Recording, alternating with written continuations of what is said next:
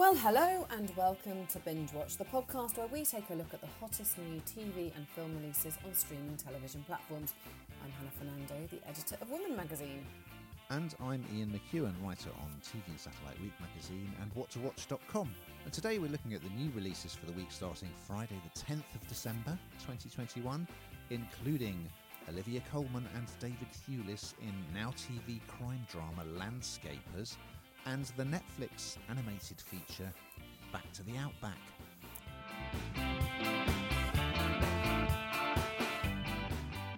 And we'll also be looking at the return of period comedy drama The Great on Stars Play and Will Smith's Outward Bound documentary series Welcome to Earth on Disney+. But first, Ian, what is in the news? In Disney Plus's animated musical series Rona Who Lives by the River, Karen Gillan will provide the voice of a young woman in a Scottish town who suddenly is able to make her wishes come true. What else is in the news?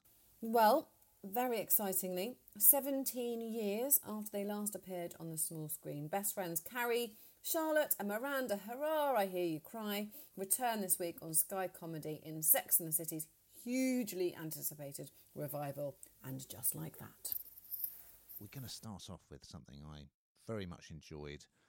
It's a new drama on Sky Atlantic and Now TV. It stars Olivia Colman and David Thewlis. It's called Landscapers, and here's a clip. Yesterday morning, 2 bodies were found buried in the back garden of a house in Mansfield. My husband and I got ourselves into a bit of a pickle. It might sound bad, but it's not what it seems.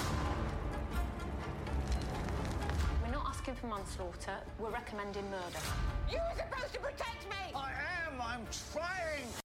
So this one is based on a true story. I didn't remember the news story, but it was in 2013 in Mansfield. 2 bodies were found in the back garden of a house.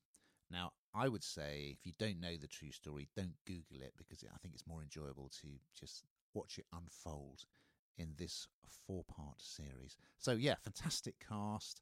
Olivia Colman, David Thewlis, 2 of my favourites. So they play Susan Edwards and her husband Christopher. And we first find them in France. They've gone to live in France. They haven't got any money. He's going out trying to get jobs. He doesn't really speak French, so it's a bit of a disaster. She seems to be spending what money they have on all this film memorabilia. She's particularly into Gary Cooper, the Western star. And they do have sort of fantasy sequences in this series that refer to this great love of classic movies.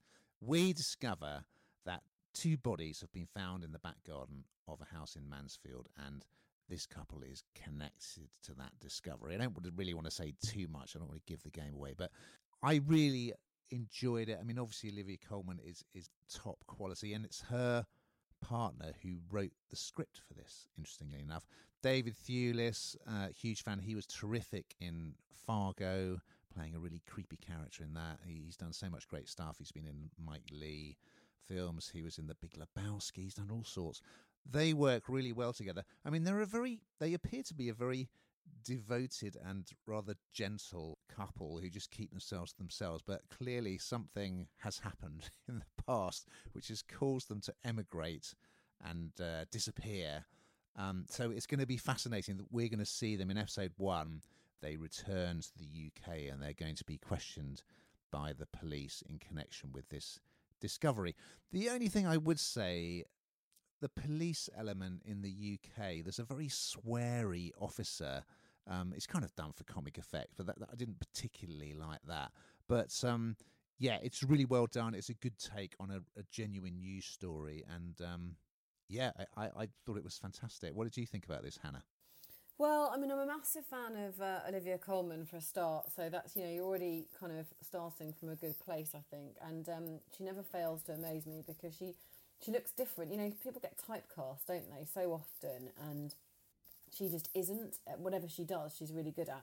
I also didn't remember the real true story, and I think I'd agree with you. Don't look it up before you've watched it. It's interesting and it's good, and I think that's probably about as far as I'd go with it. I don't think you're going to be sort of still talking about it in a year's time. I think it is just, it is something very interesting. I think it's got 4 parts? Yes. Yeah, so it's not too, you don't have to kind of stick with it too long, like some of these series that go on and on and on. You don't have that at all. It does come to a close. But it's intriguing to see how this couple got away with what they did for so long. And they certainly bring the story to life. So yeah, I would say it's one to watch. Okay. Now, over on Stars Play, you're going to talk to us about the return of the period comedy drama The Great. Darling girl, there is a rumor sweeping Europe that you have taken Russia from your husband. You're my wife. You honestly can't think you can run Russia without bloodshed. I can. I'm winning. I love that you think that. He is a threat. I really, really want to kill him. Reason and compassion can win any argument better than violence. Let's just behead him like civilized men. So season 2, 10 episodes. You need to stick with this one. I don't know. Well, we did talk about it at the time, actually. So we have seen the first season, first series. It's very funny. It's a sort of a history lesson, but very potted. A bit like, I suppose a bit like watching The Crown, where you watch it, that's not so funny, but you watch it and you kind of think, oh, this is real, but it kind of fills a bit of your potted history. This is kind of like that, but not nearly as detailed. And in the first season, there's sort of a bit of a recap.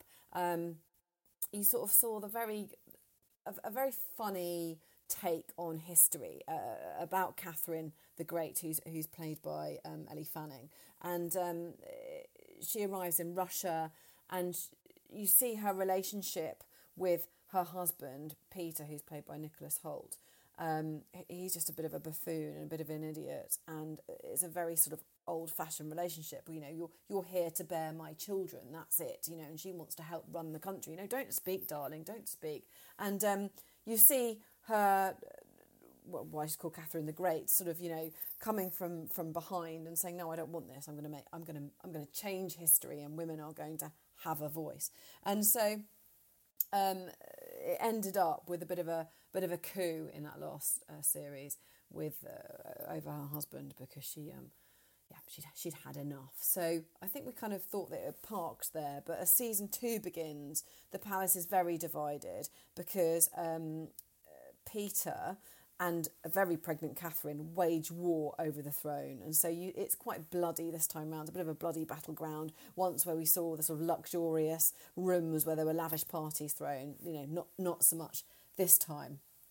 And of course, while she's pregnant, he can't really touch her. They're rowing, and you see, as I say, it's kind of like a potted history, but it is quite funny. I quite like it, because I quite like it when things kind of fill gaps for me in a way that's very, very light-hearted. And it does what it says on the tin. If you like the first series, you're going to like the second series. I don't know how many series this has got in it, if I'm honest, though. What did you think, Ian?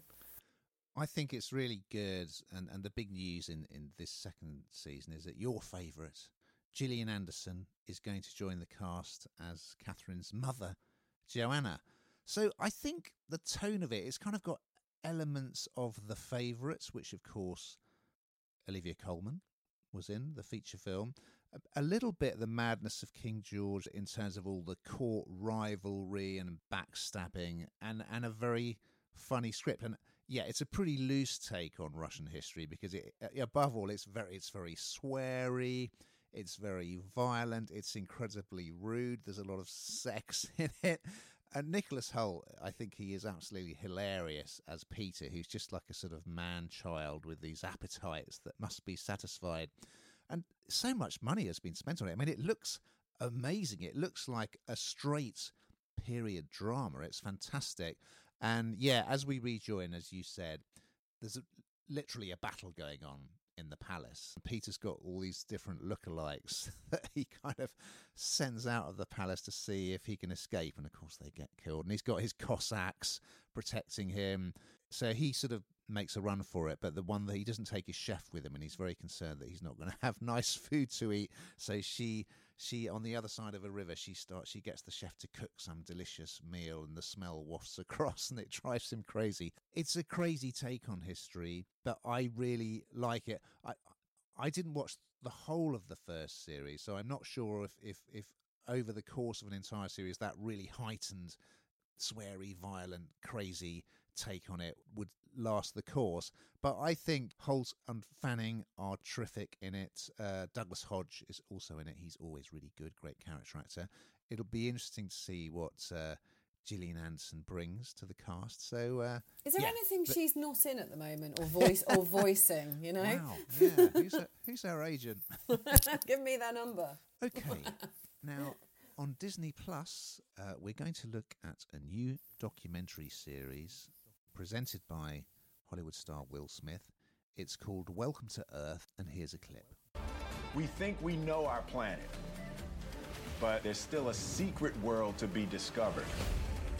If you go to the right place with the right guide, you just might find a portal into it. And we need the helmet because the volcano spits rocks up in the air as if this helmet's going to do something with one of these big rocks. So in this 6-episode series, basically, Will Smith's getting to tick lots of things off his bucket list, I would say, because he's going on all these amazing outward-bound adventures to see the most thrilling spectacles on planet Earth, from volcanoes, waterfalls, migrating animals, and he's joined by experts and explorers. And like everyone is in this modern age, he's out of his comfort zone. So I've only watched episode 1, and in it he gets into a submersible with 2 other people, and they go down 3,000 feet to the bottom of the ocean, where it's absolutely pitch black, as you can imagine. And he does have a slight fear of water, he admits. So, yeah, it's quite claustrophobic, but it's fascinating. I mean, I think he is a very charming presenter. He comes across very well. It's nice to see it all through his eyes. And once they get down to the bottom, they turn the lights off on the submersible, and all these bioluminescent creatures light up, and they use light to communicate with each other. There's also someone kayaking at night, and as the paddle moves through the water, there's all this bioluminescence. It looks absolutely amazing. Yeah, it's an interesting take on how do animals live and communicate in total darkness. There's some quite strange looking creatures that we get to see. And yeah, he's going to be doing more of the same. He's going to be doing sort of abseiling, and I think the second episode he's watching herds of wildebeest, that famous migration that we've seen a number of times in nature documentaries over the years. So yeah, it's a good celebrity-led outward-bound adventure series with some fantastic sequences of the natural world. So I enjoyed it. What did you think, Hannah? Yeah, do you know what? It's a weird one because, I'm a big fan of Will Smith, but I do find the kind of celebrity world colliding with the real world always a bit odd. And when I say that, this is kind of like David Attenborough territory, isn't it? And it's kind of like suddenly you've got a celebrity inserted into this world, and I don't know, it kind of jars a bit with me. But actually, I suppose the beauty of these things and the reason that people often watch is because, as you quite rightly said, they're the celebrity, in this case Will Smith, is put right out of their comfort zone. So it makes for good viewing, doesn't it? Because he's frightened of water, and there's that jeopardy, I suppose, that's brought to it. So I can see